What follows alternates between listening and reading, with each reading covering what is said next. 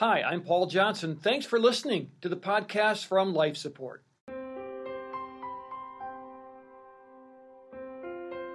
Before my diagnosis, I was in the Word, and I was faithful, and I was disciplined, and I was probably at one of the most intimate places in my relationship with Christ.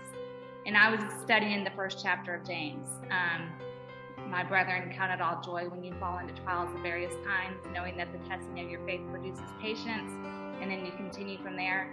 And it was talking about challenges and tribulations, and I just hit the biggest challenge of my life right in the middle of my study with the Word.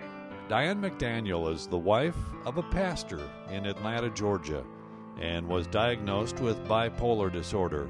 And today on Life Support, Diane and her husband Tim talk about the challenges of ministry and family and living with a mental illness. Everything you do from then on is different. One of the detectives, I think his name was He was Derek. a golden boy. And all we can do right now is come together. Extreme domestic violence, multiple rapes. Hey, I'm glad you've joined us on Life Support. We have a lot of fun here, but we talk about serious topics, and one thing that we are really passionate about is telling stories that will help you find a deeper relationship with Jesus Christ in the midst of life's suffering and trauma and many things that get thrown at us. And my special guests are in Georgia, and they are Tim and Diane McDaniel. Tim is a pastor on staff at Eastside Baptist Church there. Diane is his wife, and in our last segment we were talking about Diane's diagnosis with bipolar and some of the process that she has been going through and some of the difficulties about navigating through church life. And when we left off, I warned them that I was going to ask them a question to start this show, and that is, God says He loves us. God says He wants the best for us. But yet here is a Christian sister, someone who loves Jesus, struggling with bipolar. How does that work? Doesn't seem to, for a lot of people, click.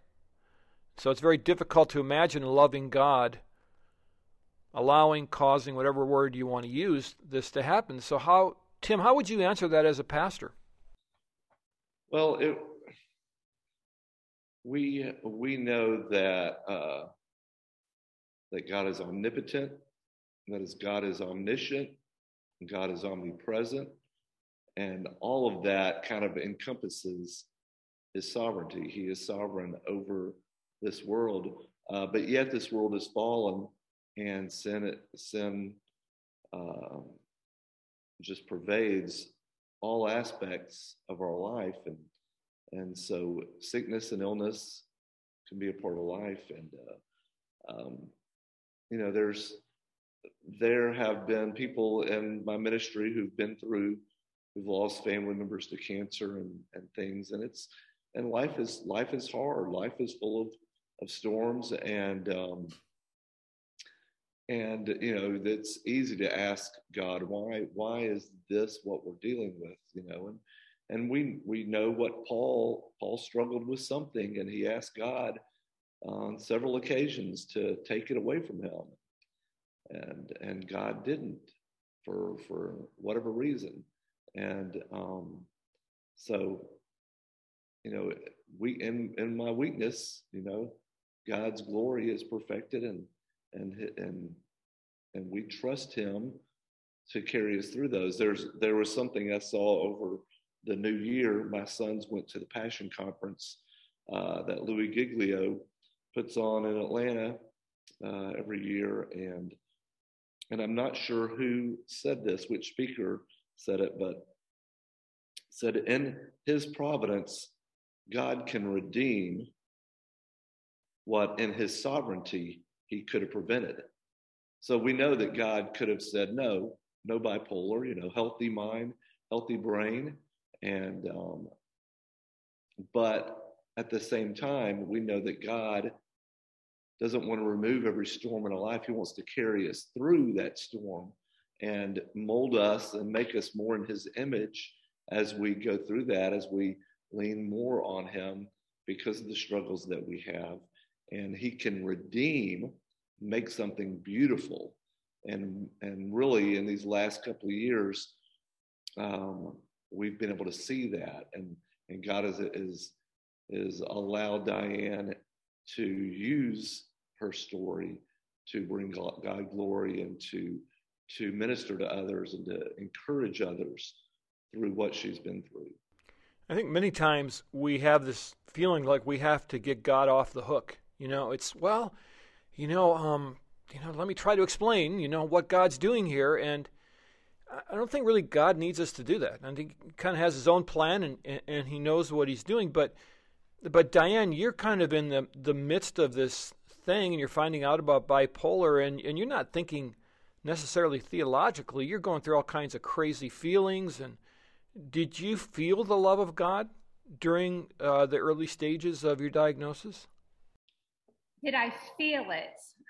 That's a good question. I'm not sure that I felt the love of God. I knew it was there. It wasn't something I could feel, but I knew it was there. And, the thing about mental illness is when you're processing mental illness, you need your brain, and your brain is what's damaged and what's affected. And so it's really hard to do theological breakdowns and to do any type of breakdown with the brain. When you have diabetes, your brain's not the one that's affected. Your brain can tell you, you need insulin. You need to put insulin in your system now. You need, however the diabetic needs to manage their illness, they have their brain there to help them out. In a mental illness, your brain is the affected part. So being able to theologically and being able to piece together, God loves me, was a very hard thing. Yeah. I had my peers and my husband there to remind me, but I did not have the ability to process God's love. Because somebody who does have cancer, they can still reason and not have their thinking processes skewed and messed up by their illness. And so someone there, they can, even though what they're going through might make it a challenge, they can spend time in Scripture and meditate, and not saying that she can't, but those processes are affected. And I think that's where the Holy Spirit plays a huge part in this. And I also encourage people, if you're in a time of kind of relative quiet in your life or peace, spend time investing in your relationship with Christ, because there will come a time when you're going to need to draw on some of those investments. And for me, I remember a time after our son was shot and killed, and we had to wait eight months in order to finally get a rest. And so the police asked me to come down and sit with the man that they'd arrested to try to convince him to cooperate. And I remember sitting, across from him, and the detective said, he's asking you to forgive him. And I'm completely numb. I'm like in the twilight zone.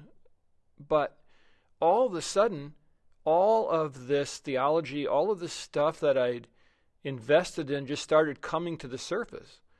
And all of these different scriptures about, make it right before you come to the altar and this and that. And I knew that I was a sinner and I'm only saved by grace. And how could I deny someone else's request for forgiveness, et cetera, et cetera.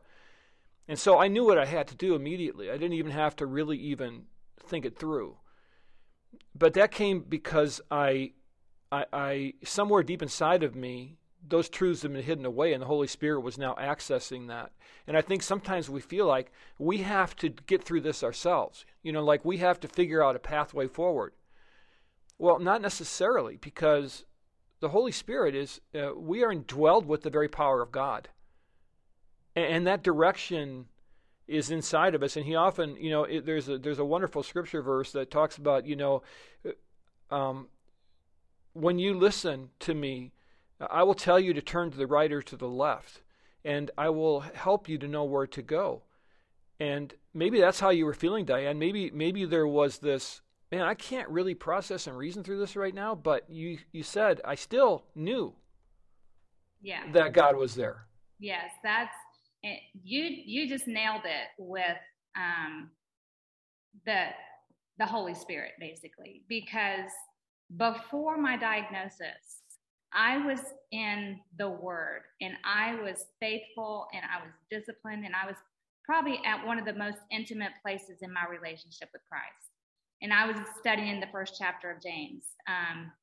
My brethren, count it all joy when you fall into trials of various kinds, knowing that the testing of your faith produces patience, and then you continue from there.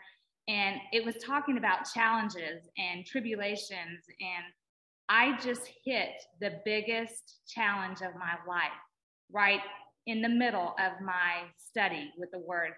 And I've learned that since that point, I have not been able to memorize scripture like I had a brain. I could just look at it and I would know it and I could pick it up. My brain just doesn't do that anymore. I'm on medication. I have brain issues. And so I can't memorize scriptures, but it's so important when you're at a place in life that you can do that you discipline yourself to do so for when you hit storms. Because what I knew before I hit my bipolar diagnosis is what I know now and what I carry with me, and has been what the Holy Spirit has pulled out and said, Diane, you know this, you have this. And in those trying times, my brethren, consider it pure joy. Okay, this is joy. Consider it joy. I don't understand it at the time, but I know the scripture, and the Holy Spirit uses it to speak to me. So I don't think we are called to try to understand the why of a certain situation, and it's really kind of nowheresville to ask that why question, because it'll lead you down a bunch of rabbit trails that you'll never really get an answer to. And God has his own secret sovereign will. He has no obligation to tell us anything that he doesn't want to. He's given us enough in his word for us to understand his love for us. But one thing that we can be assured of is that even though we don't understand the circumstance, we can know God. And God doesn't change. The circumstances in our lives are always going to be changing. The world changes. I mean, I am shocked, and maybe you would agree with this, at how panicked Christians are right now in our culture. And I'm thinking to myself, do you not know who God is? God has not changed. It doesn't matter who the president is. It doesn't matter how the economy is. It doesn't matter if we've got a pandemic or not. God is still God. And I just have a heart for the people in my church and for believers just to live by that so they can just be at peace. You know? And so when you're dealing with some of the things you guys have dealt with, you know God, and I bet you that you can look at me and say, that's what we were pretty much all we had to go on at times. Would that be fair? Absolutely. And so, Tim, when you're in the middle of pastoring other people and you got all this stuff going on in your own personal life, how did you find the bandwidth to continue to minister to your family, to continue to pastor, to continue to do all the things you had to do in your normal life, and still shepherd your family through this? Yeah, it was a challenge at the early stages. I probably didn't minister to my group as well as I needed to because of the focus. And then, like I said, I had family around, and there were some people who knew that were there that were supportive, and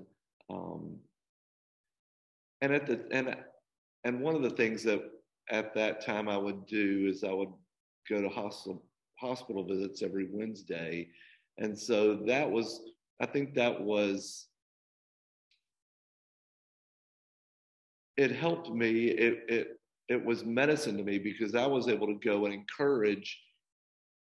And so often, which has just always blew me away, I always left feeling like I was the one that was encouraged, that was ministered to, because they're so thankful that you're taking the time to come and visit them and at their point of need, and they're so appreciative. And it was, so I think God used those times to encourage me that helped me realize that, hey, this is life. Everybody has their storms that they deal with, and just allow people to minister to you and encourage you. And then as time went on, I began to learn how to manage that a little bit better.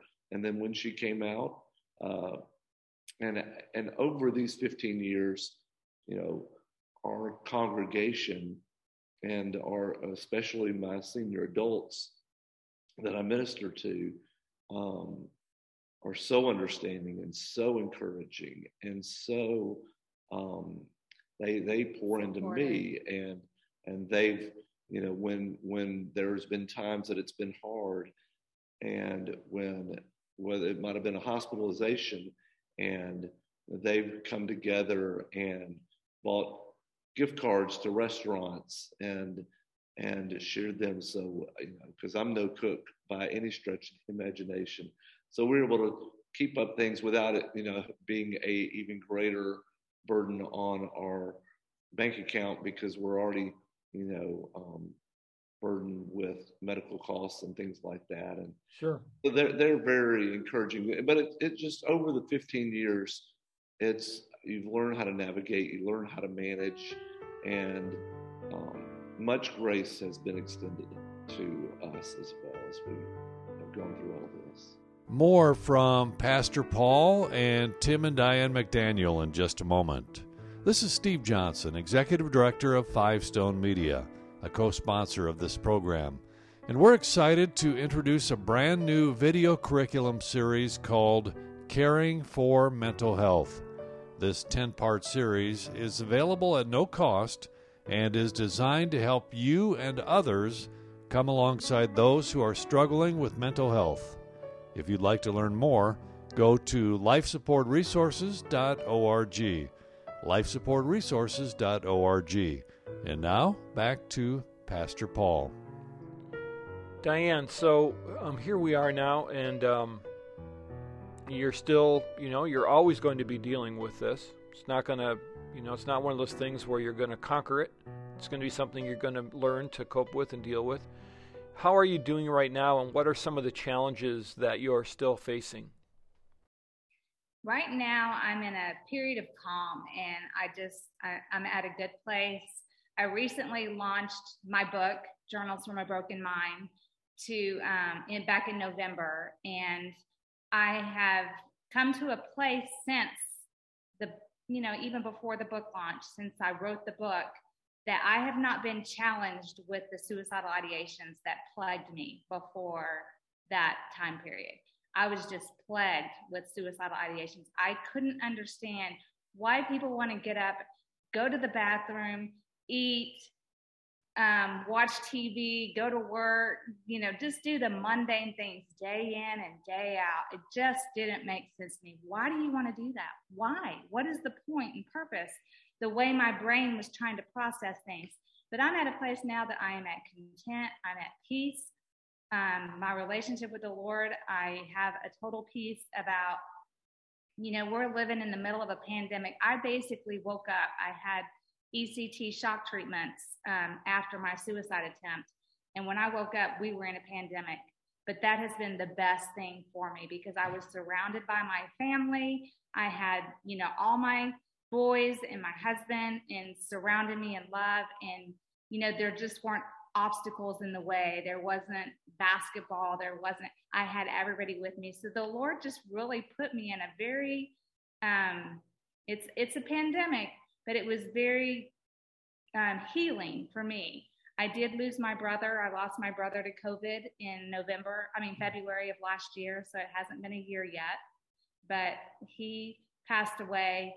But even in the midst of that, I still felt God's presence. And I didn't have a mood episode. I didn't have a major mood episode that came from that. So, well, good for you.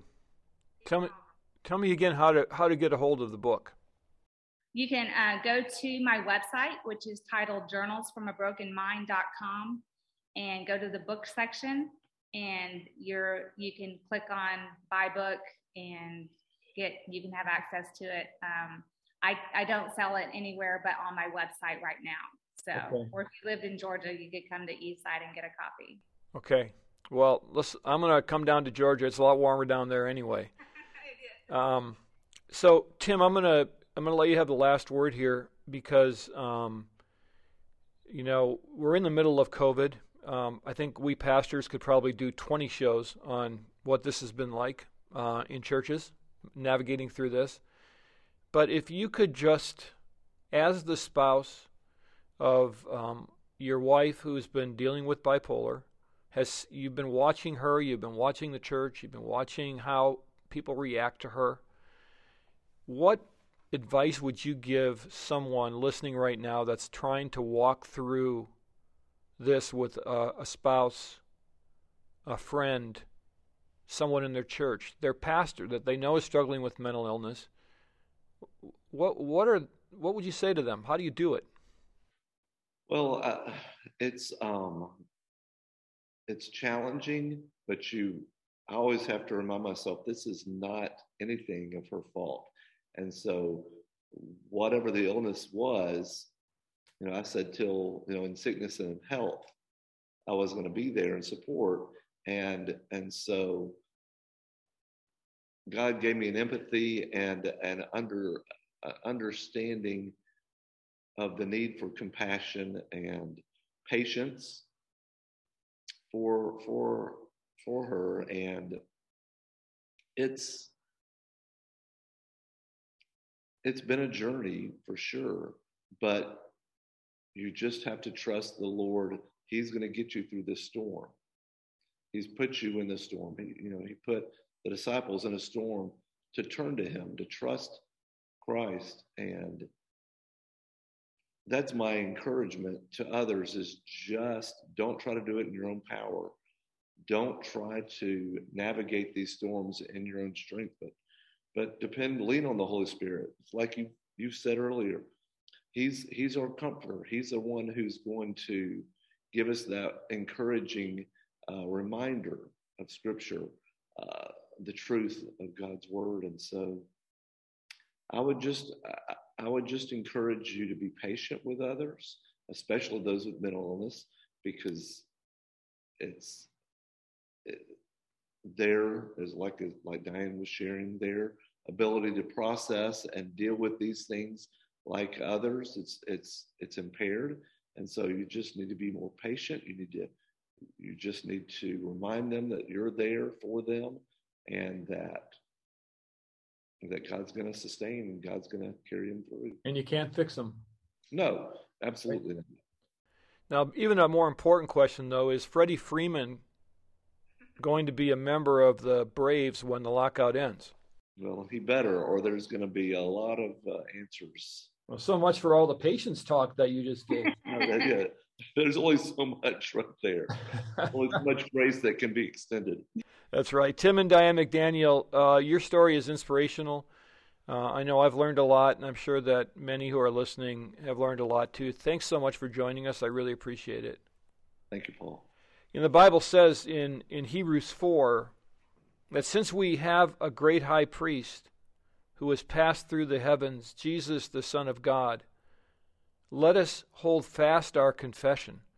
For we do not have a high priest who is unable to sympathize with our weaknesses, but one who in every respect has been tempted as we are, yet without sin.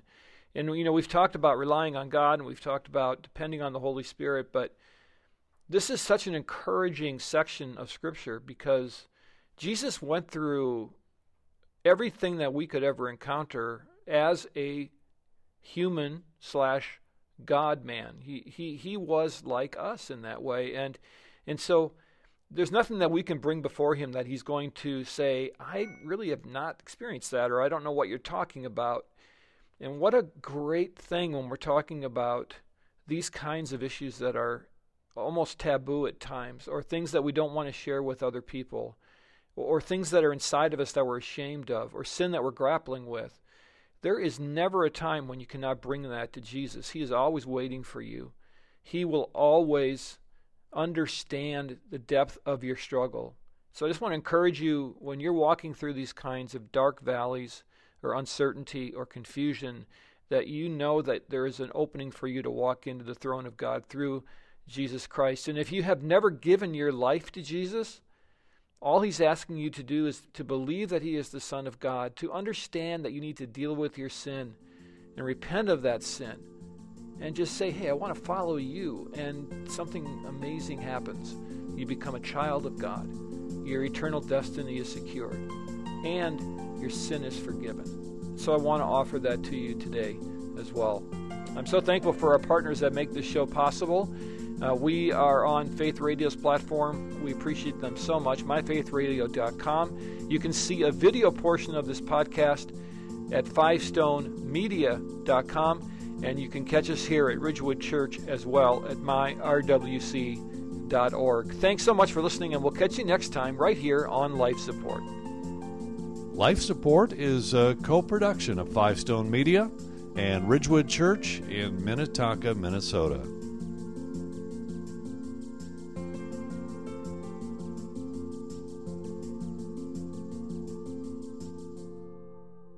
Thanks for listening to this Life Support podcast. These conversations are available because of listener support. You can make a gift now at myfaithradio.com.